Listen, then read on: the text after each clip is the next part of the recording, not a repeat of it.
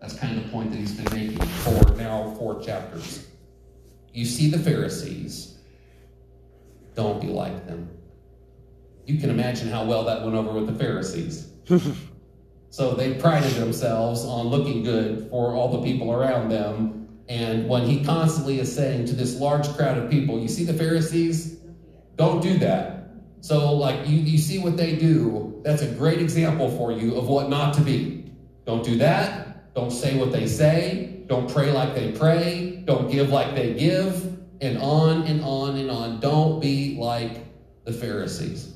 So in Luke chapter 17, Jesus has pointed out the self-righteousness of the Pharisees, and he's about to tell the disciples in very practical and yet certain terms, don't be like them. Don't be self-righteous.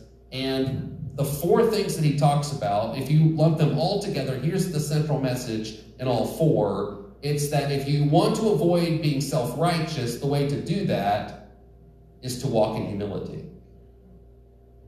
So when we talk about the things that we're going to talk about today, when we talk about temptations, and we talk about forgiveness, and we talk about having the right attitude in serving other people, and when we talk about our faith needs to increase, the thread that runs through all 4 is that we need to be people of humility.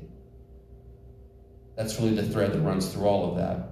So the first lesson he's going to teach them about humility is that sin and temptation are real and unavoidable.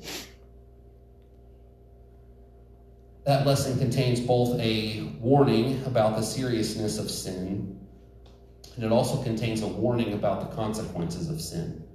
Both are very well spelled out. Verse 1 says this. He said to his disciples, it's important that we remember that. He's not talking to the Pharisees. He's not talking to the sinners. He's talking to his disciples. It's important that we remember that. So he says to his disciples, it's inevitable that stumbling blocks should come, but woe to him through whom they come. It would be better for him if a millstone was hung around his neck and he were thrown into the sea than to cause one of these little ones to stumble. That is a serious warning, and it's made more serious by the fact that Jesus is talking to his disciples. And let me break that down a little bit and show you why. First of all, he's warning his disciples about something that is inevitable. The phrase that's used there is emphatic. So it would have been a stern warning if Jesus just simply said, hey, listen, stumbling blocks or temptations will come. That would have been a serious warning, and all the disciples should have paid attention to that. If he just said, hey, listen, I'm telling you, temptation and sin is going to come. You're going to have opportunity to get tripped up. That would have been a serious warning for them, but he puts greater emphasis on it by stating it as a negative. Now, I have a lot of kids on my bus who are bilingual. Many of them speak 2 different languages, and many of them speak 2 different languages very well. And I don't know if you realize this, but right now, like one of the common languages that people are speaking around us is Ukrainian. And you might say, well, why is that? I mean, we understand that we have a large Ukrainian population in Parma.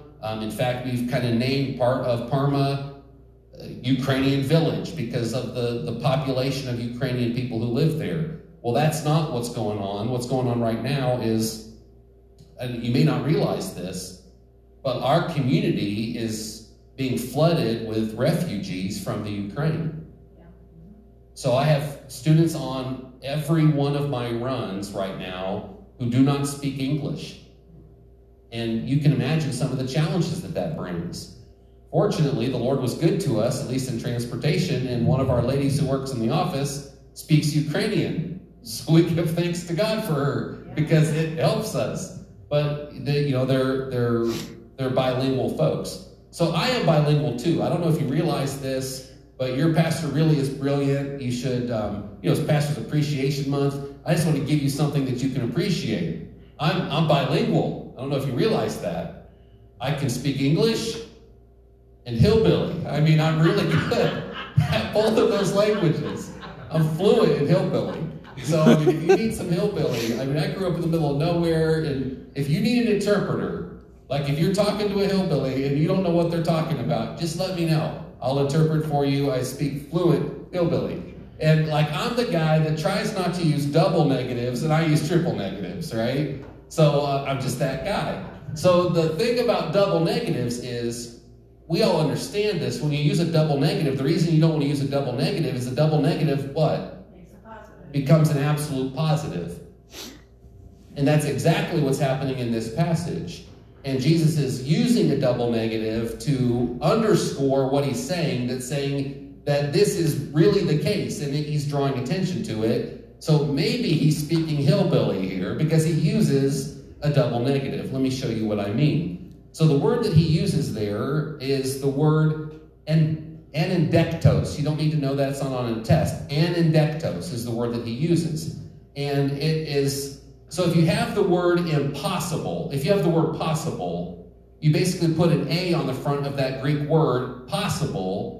So then if you have an A in the front of it, it negates it, which makes it impossible, right? So that's the first thing. It's impossible. It's the exact opposite of possible.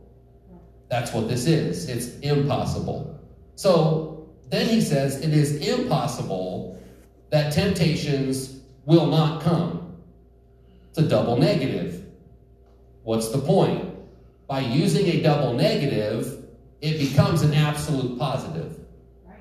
And he's underscoring that point. So a translation might read something like this. It is absolutely, utterly impossible that stumbling blocks not come. What's the point? It's inevitable. It's unavoidable. It is invariably occurring in all of our lives. That's the point that he's making. You've heard the sentiment of Benjamin Franklin upon signing the Constitution. You may not have known that that was the context, but you have certainly heard the phrase that Benjamin Franklin said. He signs the Constitution and says this: in this world, nothing is certain except death and taxes. Did you know that that was the context? No. Signs the Constitution. He says there's nothing certain in this world except for death and taxes. Now, that may have been true, old Ben, but there's one thing that you left off the list. Because there is one other thing that is absolutely certain in life.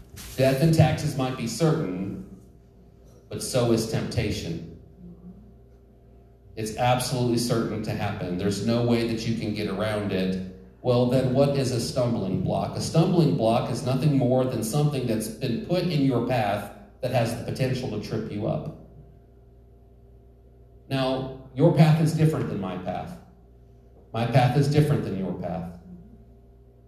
But one thing I know for certain is that there have been things that have been put in your path that have the potential to trip you up. Sure. There are things that are put in my path that have the potential to trip me up. That's what Jesus is saying here. ESV says it like this. It says, temptations are sure to come. Now, we all understand that temptation is not a sin, right? So it's inevitable. You're going to be tempted. No, temptation is not a sin. Temptation is not a sin, but you're going to be tempted. So what temptation does for us is it reveals where we're vulnerable.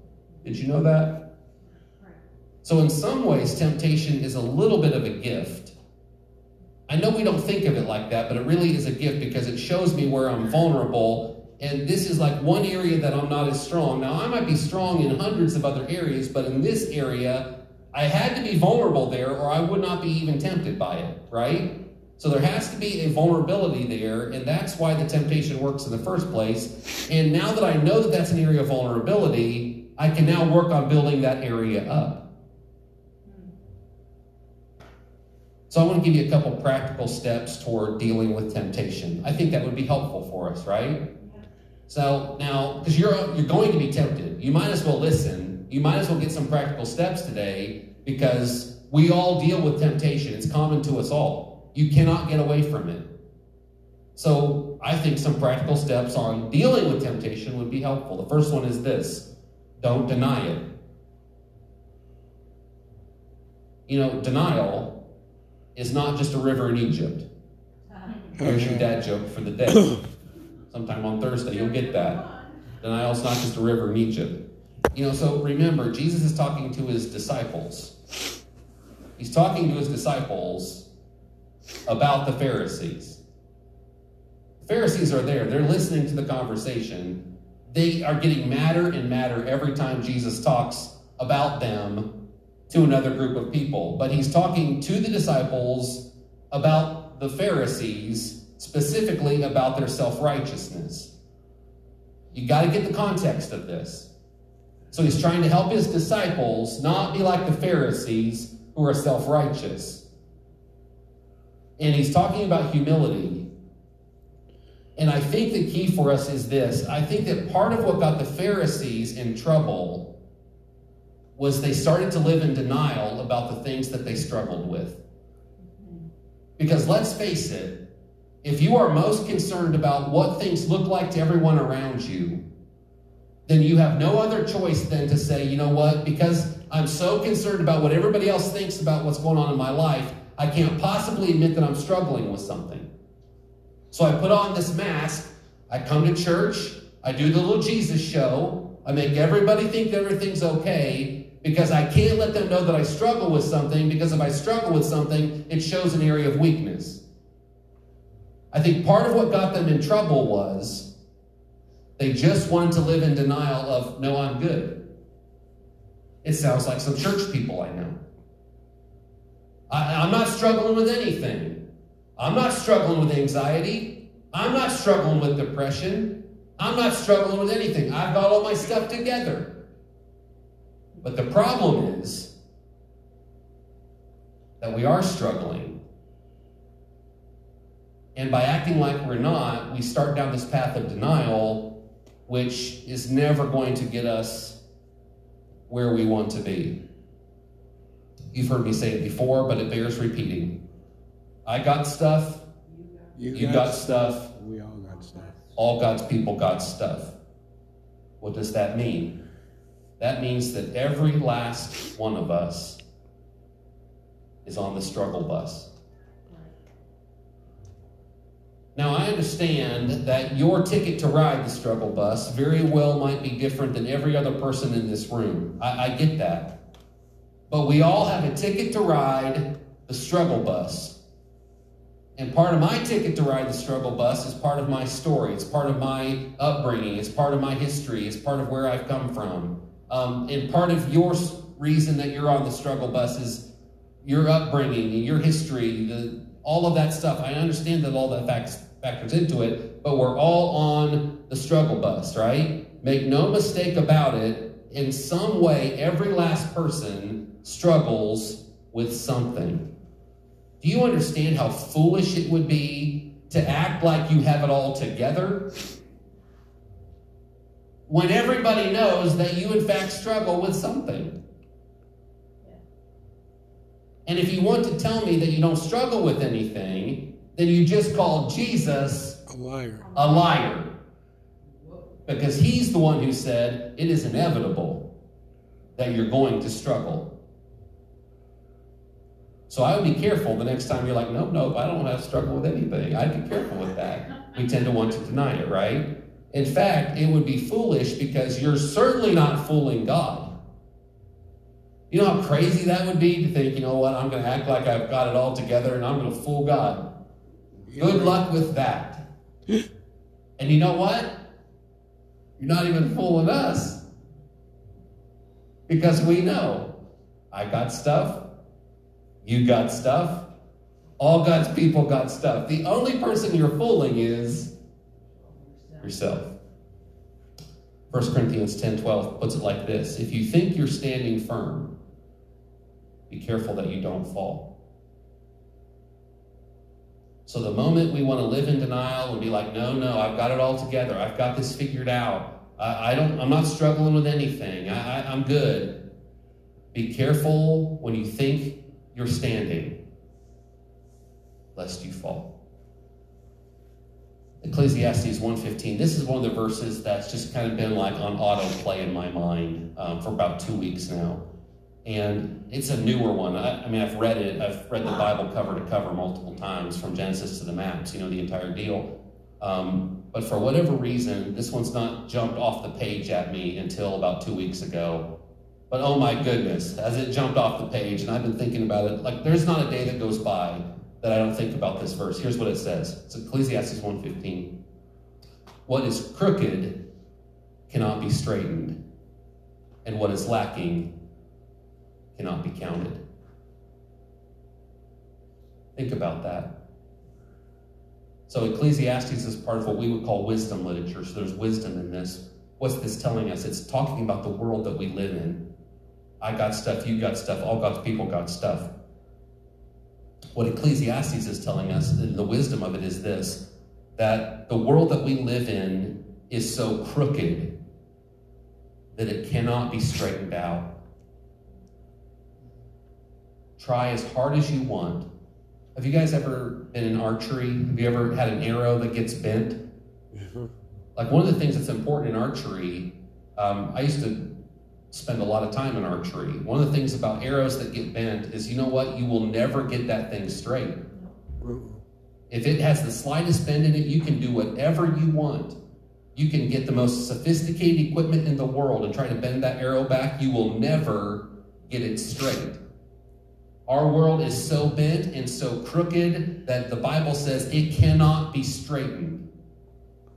And then it goes on to say the things that are lacking, the things that are broken, the things that aren't the way that they're supposed to be are so many that they cannot be counted.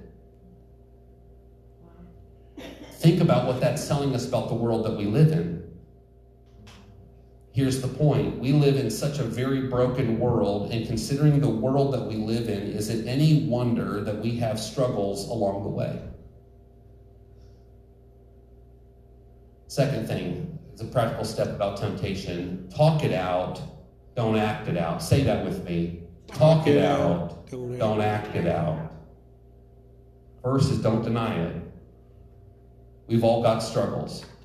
The second is, what do you do with those struggles? You have to talk your struggles out, not act them out. If we're ever going to find victory over the areas of struggle in our life, we're going to first have to embrace the idea of talking about our struggles.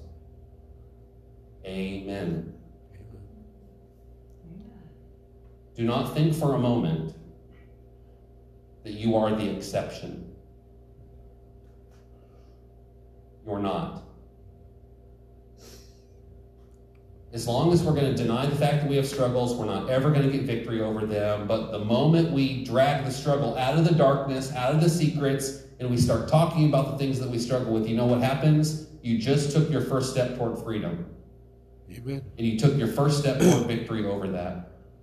Talking about struggles will give people the opportunity to show love and support. Why? Because they now know what's going on and they love you anyways.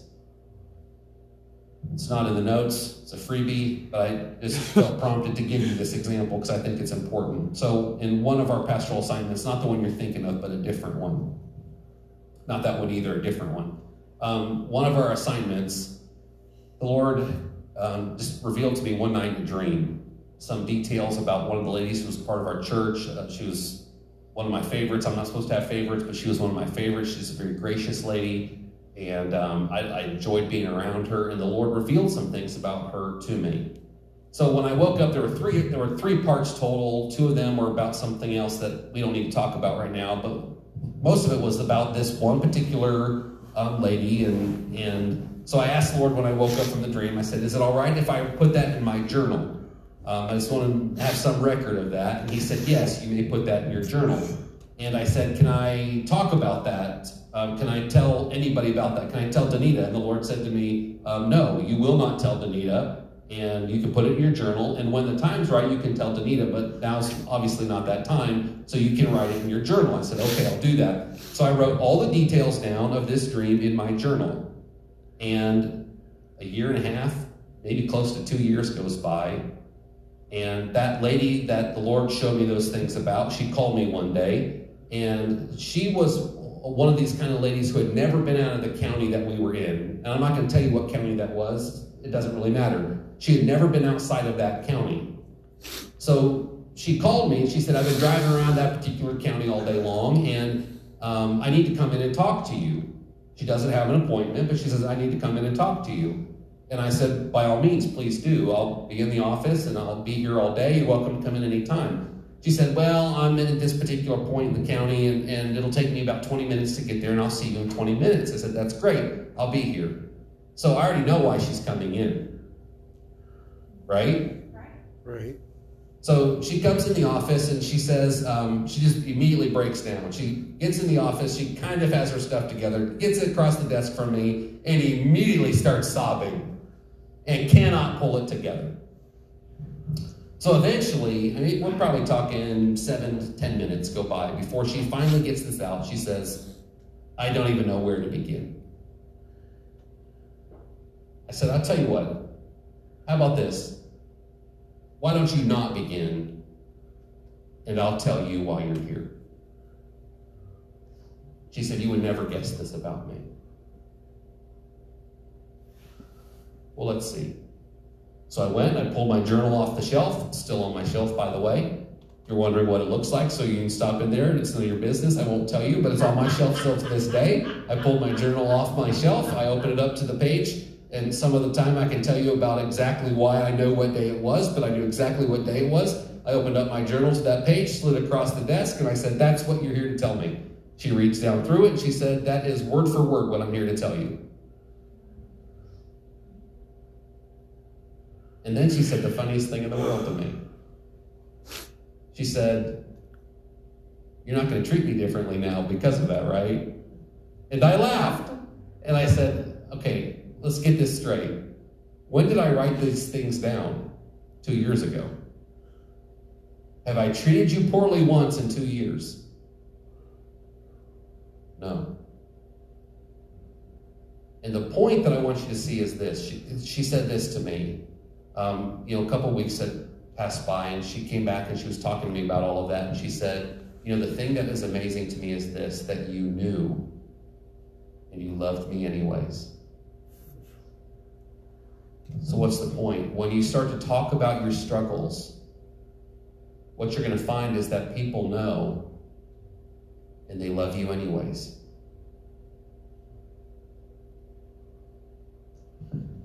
So it gives them the opportunity to provide love and support, but it also provides us with accountability. You know how much easier it is to overcome your struggles when you just sat eyeball to eyeball with somebody and said, this is what I'm struggling with and I need your help. Would you pray for me with this? You know how much easier it is to say, I better not go down that path because now somebody else knows and it keeps us accountable.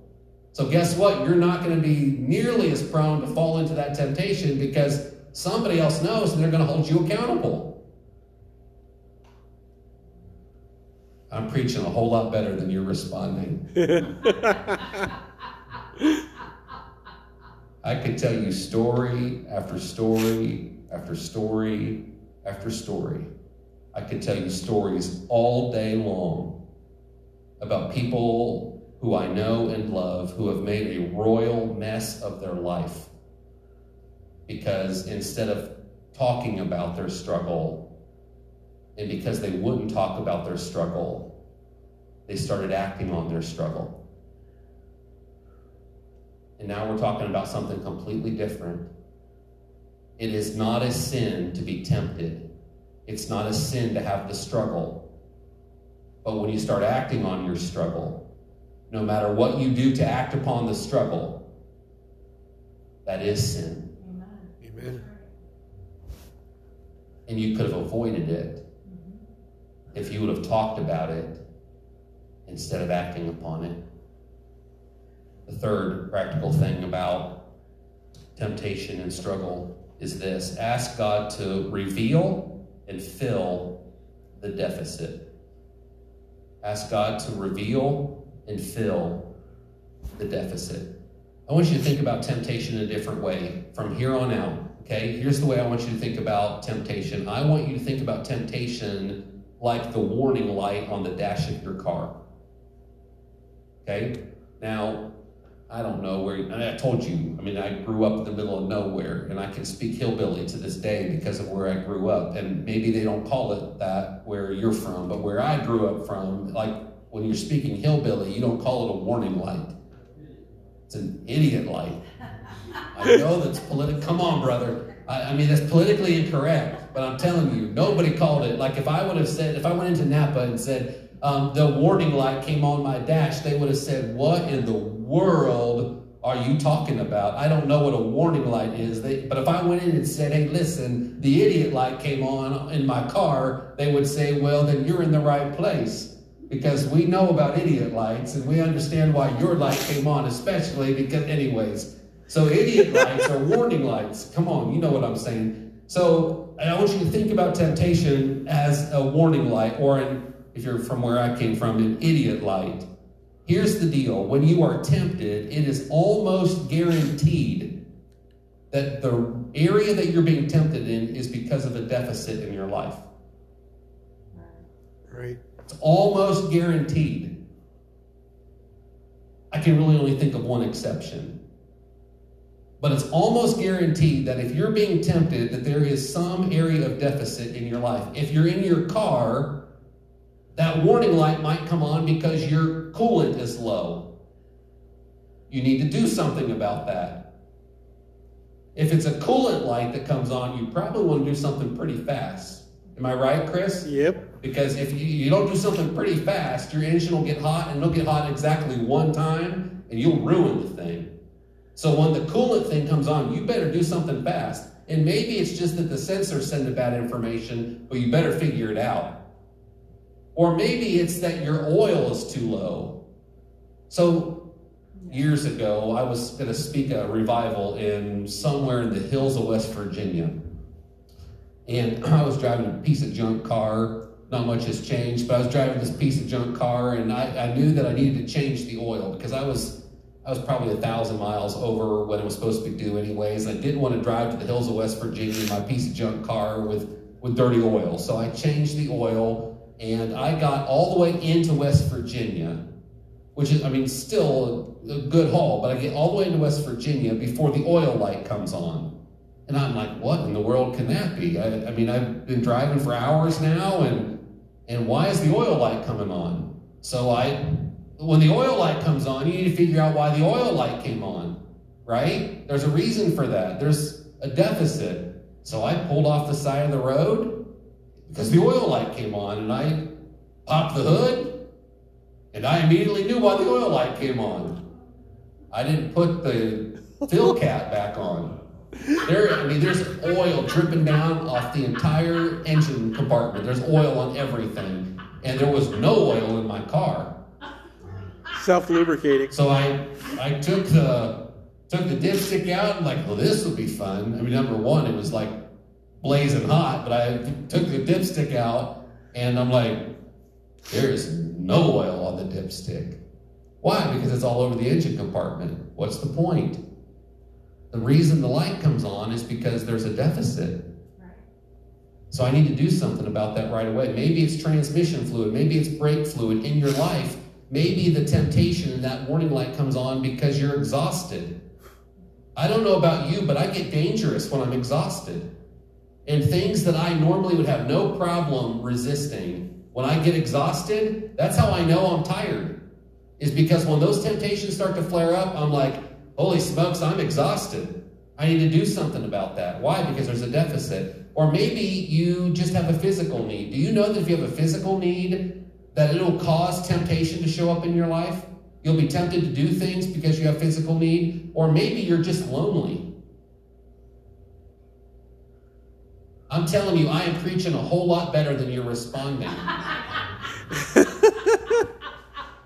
We're absorbing Did you know that if you don't get around other believers and you don't fellowship with other people, if you don't make gathering together with them and worshiping together with them and studying the Word of God together with them, if you don't make that a priority, you'll get lonely. And how do you know that you're lonely? You'll start to be tempted. Amen. You'll be tempted to do stupid things that you normally would have had no problem finding victory over, but you'll be tempted in that area because you're lonely. What's my point? Most often, it is guaranteed that if you're being tempted, it's because of an area of deficit in your life. And if you would ask God to reveal the deficit, then guess what? He only reveals what He's willing to heal. And in this case, He only reveals what He's willing to fill up. So if you have a deficit in your life, if you come to Him and say, God, I don't know why I'm struggling with this temptation. There's got to be something that's lacking in my life. He's going to do two things. First thing he's going to do is point out what's lacking in your life. He's going to say, this is what's lacking. And not only will he point out what's lacking, guess what he'll do? He'll fill it up. And guess what? You just found victory over temptation. Amen.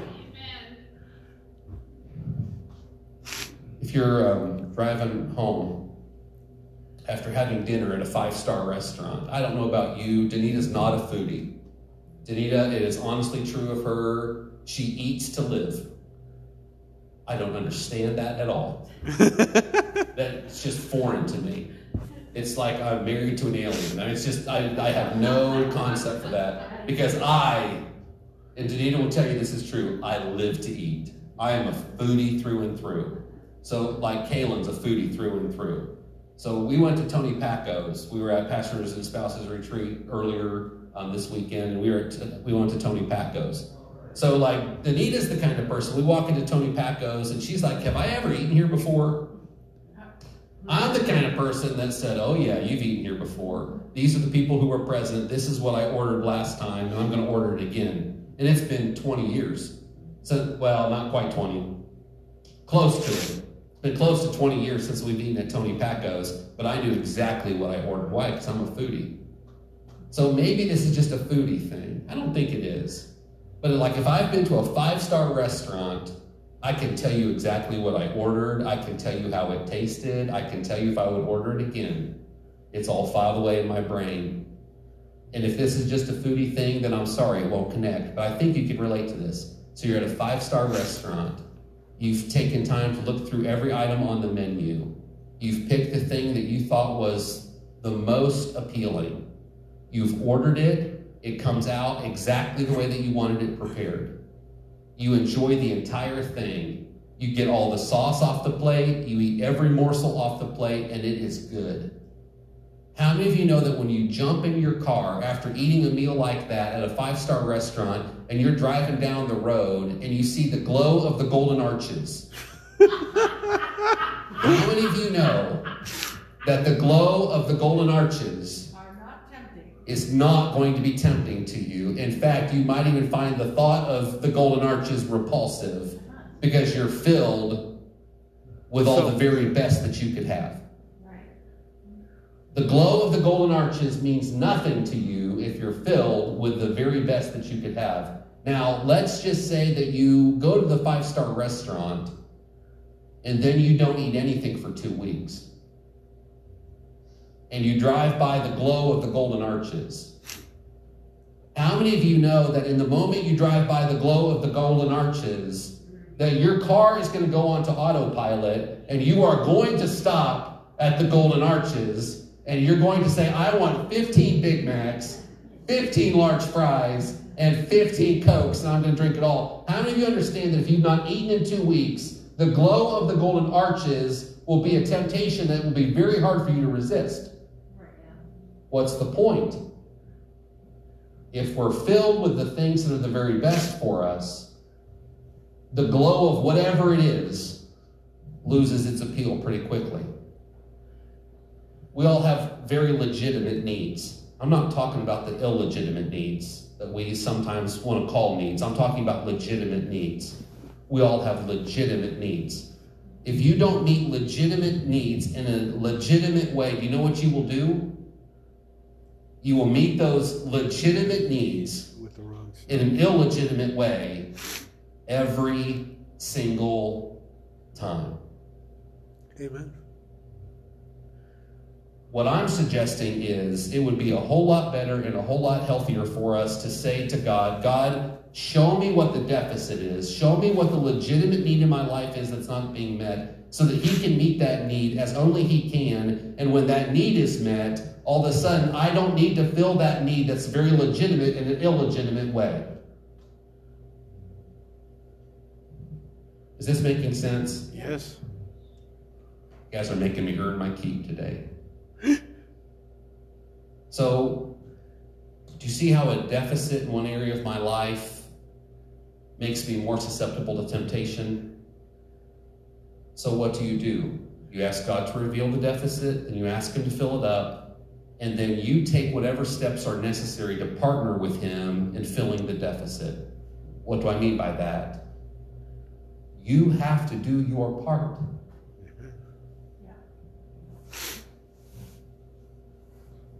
Sometimes I think that we come to God and we realize that something's off. We realize that we're where we shouldn't be, and we realize that something needs to change in our life. And we ask God to do his part, and he's faithful to do his part. But sometimes we don't get victory because he does his part, but we don't do our part. Amen. We've got to do our part. What do I mean by that? Let me give you just a couple scriptures that I think will give you some of the ideas. This isn't an exhaustive list, but it's at least a start. Hebrews 12, 1 through 3. Okay? This is part of doing our part. Hebrews 12, 1 through 3 says this. Lay aside every encumbrance and the sin which so easily entangles you, and run with endurance the race that is set before you, fixing your eyes on Jesus, the author and perfecter of our faith, considering his example, so that you will not grow weary and lose heart.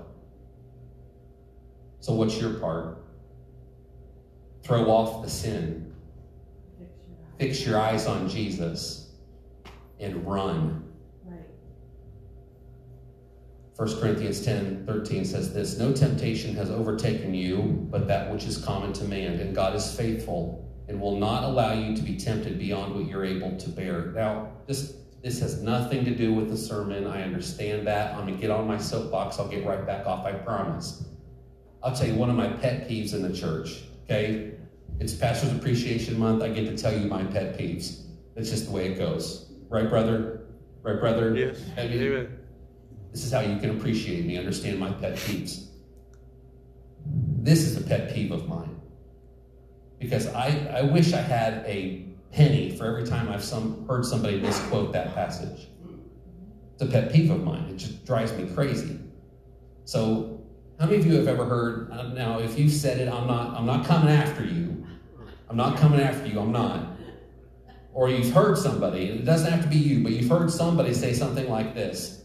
Well, you know, God must think I'm really strong because he won't give me more than I can bear. And I'm just really going through it. I've got so much on my plate, and God must think I'm really strong. How many of you have heard something like that? They're quoting this passage. That has nothing to do with what the passage is about. Has nothing to do with it. So we want to use that verse and say, you know, like the burdens and the circumstances of life, that God won't put us under more burden circumstance. That's not what the passage is about. He's talking specifically about temptation. He won't allow you to be tempted beyond what you can bear. That's the verse they're quoting. Has nothing to do with circumstances. Has everything to do with temptation. Okay, I feel better. I'm off my soapbox. Okay, I feel better. So what's the point? That even when you're tempted, that God's faithful, he's going to give you a way out. But our part is looking for the way out. Amen. And doing. That's part of running, right?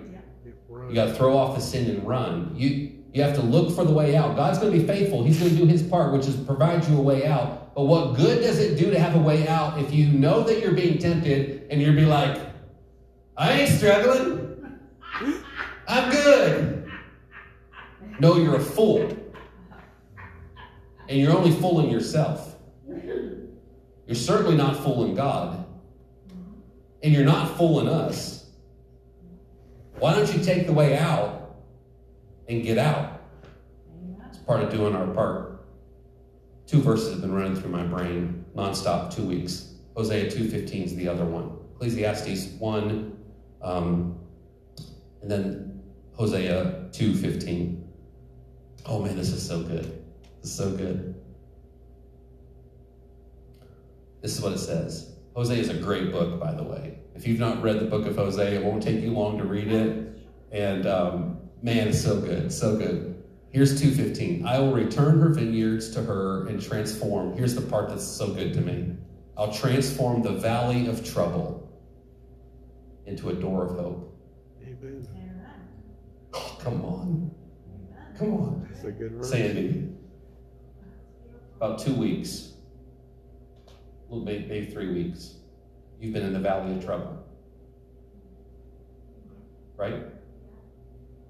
But you know what the promise of Scripture is? That right there in the valley of trouble, he'll give you a door of hope. Amen. Come on. Come on. You know, we're talking about temptations, that when you're troubled, when you're struggling with something, when it's coming against you, when there's some deficit and it's hard and it's painful and you're in a difficult spot, right in that place, he gives you a way out. What is the way out? It's a door of hope. Amen. Come on. Now you guys are starting to wake up. Right in the valley of trouble, he gives you a way out. What is it? It's a door of hope. No matter how dark things are, no matter how difficult things are, right in the middle of that, he gives us a door of hope. That's worth shouting about. I don't know about you, but I just imagine that there's somebody here who knows all about the valley of trouble. And if you're there, I want you to know that even there, that God is with you. And even in this moment, he is turning that very place into a door of hope. Amen. Well, I told you I'd be done before you are. I didn't even get through all of this first one. I know. But I feel like the Lord said, it's enough. And I'm not ever going to be one to argue with him. Doesn't work. So, we're going to pick up there. We'll finish. I'm not even done with the first point, but you don't want all 4 points, right? Somebody say amen. Amen. I mean, if we're not done with one, you don't want 4 times this, right? You don't want 4 times that. So we're going to call it quits. I'm going to have Danita come. We're going to play something. We'll sing something here in a little bit. So let me kind of wrap everything up, okay? If I can challenge you to do something, here's what I would challenge us all to do. First is just to acknowledge, you know what? We all have struggles. You have struggles, I have struggles, you're on the struggle bus. I understand your ticket to ride is different than my ticket to ride. But you have a ticket to ride a struggle bus, and in some way, you find yourself on the struggle bus. Why? Because Jesus said it is inevitable that struggles, that stumbling blocks, that temptations, it is inevitable that they will come. That means we're all in the same boat.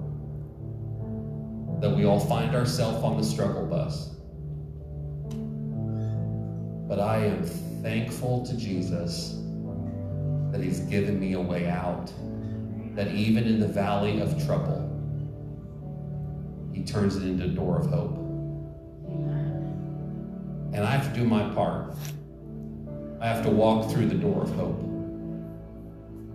But thanks be to Jesus, there's a door of hope even in the valley of trouble. Amen. I don't know about you. I want to be the kind of person, I want to be the kind of church where it's okay for us to talk about our struggles. In fact, we encourage it because we know that when we talk about our struggles, we don't act on our struggles. And we help each other to be better and stronger. And we help each other to get through that particular temptation and be victorious over it so that we look more like Jesus. I want that for me. I want that for us. So, how many of you would agree with me that it's safe to say today that in some way you have struggles?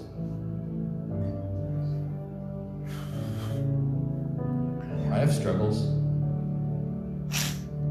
How many would say that it's safe to say that we probably haven't done as good as we could at talking about our struggles so that we don't act on our struggles? That we could do better? How many of you would agree that as a household of faith that we could do better at allowing this to be the safest place on the planet so that people can talk about their struggles? Amen. And that they know that we love them anyways.